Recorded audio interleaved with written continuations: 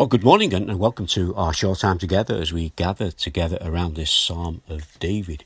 And yesterday we said that David was about to give us some good advice. I don't know how you are at taking advice, but the best type of advice is the advice given by one who can speak from experience. And here David is speaking from his experience. But so often when people try to give us advice, we use that phrase when we turn around and say to them, "How can you know how I feel? You don't understand." Here, David understands. He understands more than you might think. David looks to God for guidance. In one of his other psalms here, he says this: "You make known to me the path of life.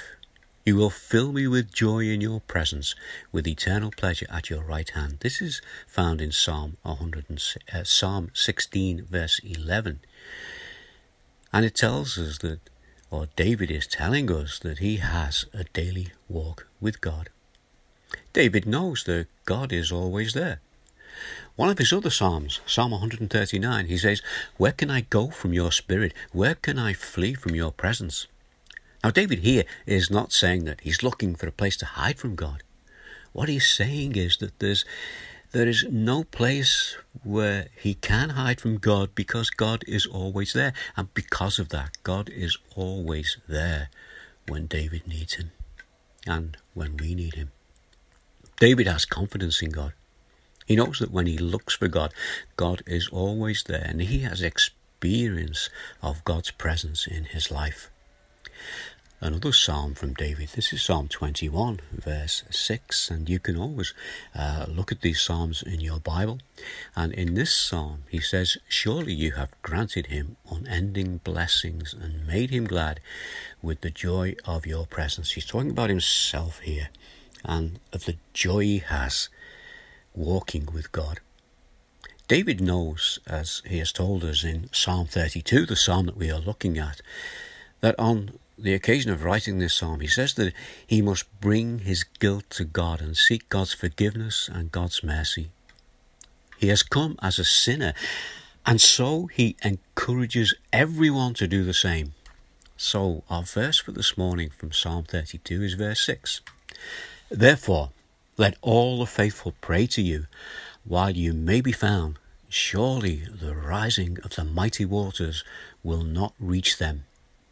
He's cried out for God's protection when this trouble has been coming, and that trouble is there. And he knows that God will hear his prayer. Here is that same advice. And this advice comes from the prophet Isaiah in Isaiah chapter 55, verse 6. "Seek the Lord while he may be found. Call on him while he is near." Very straightforward. Seek the Lord while he may be found. Call on him while he is near. Seek the Lord. He will and he does understand our need.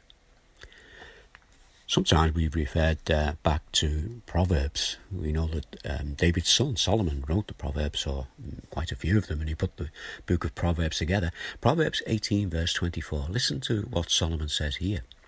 He says, "One who has unreliable friends soon comes to ruin, but there is a friend who sticks closer than a brother."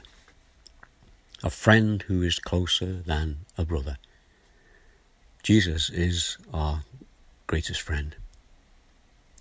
There's a verse in Hebrews in the New Testament. It's chapter 4, verse 15. Listen to what the writer says.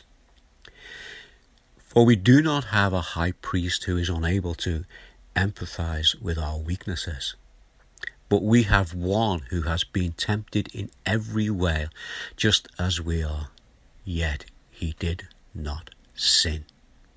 This is Jesus. Jesus who knows us better than we know ourselves. Jesus who understands. Jesus stands between us and God. He is the mediator between us and God. And he is our way into God's presence. He said, didn't he, that he was the way, the truth, and the life. And so we can come to him. Let's just come to him this morning as we pray. Our Father, we just thank you as we come into your presence. We thank you that you know us, you know our hearts. You know us better than we know ourselves. You know our needs. You know the things that trouble us during this day, this time in our lives. And our Father, we just pray that you would be with us, draw close to us. We do come to you, and we come as sinners who come with a need, and we know that you can fulfill that need. Father, we just bring these things into your presence, and if we are joyful today and life is going well, we thank you and praise you for that. And we do this in the name of Jesus. Amen. So a friend who stickers closer than a brother. That reminds me of the old hymn, What a Friend We Have in Jesus. Let me just quote those words to you as we take them with us as we go on throughout today. What a friend we have in Jesus, all our sins and griefs to bear.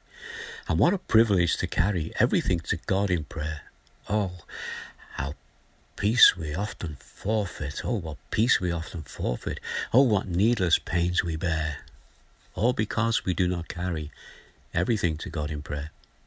Have we trials and temptations? Is there trouble anywhere? We should never be discouraged. Take it to the Lord in prayer.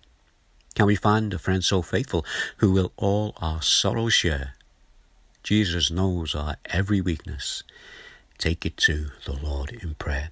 So there we have some advice from David in the Psalms. We have some advice from Isaiah, one of God's spokespersons in the Old Testament. We have advice from the writer to the Hebrews. We have advice from the words of Jesus himself. And we have some advice in that song, What a Friend We Have in Jesus. I pray that we'll take that advice and use it to our blessing and to God's glory. In the meantime, I will be back again tomorrow. So look forward to speaking to you again. So bye for now.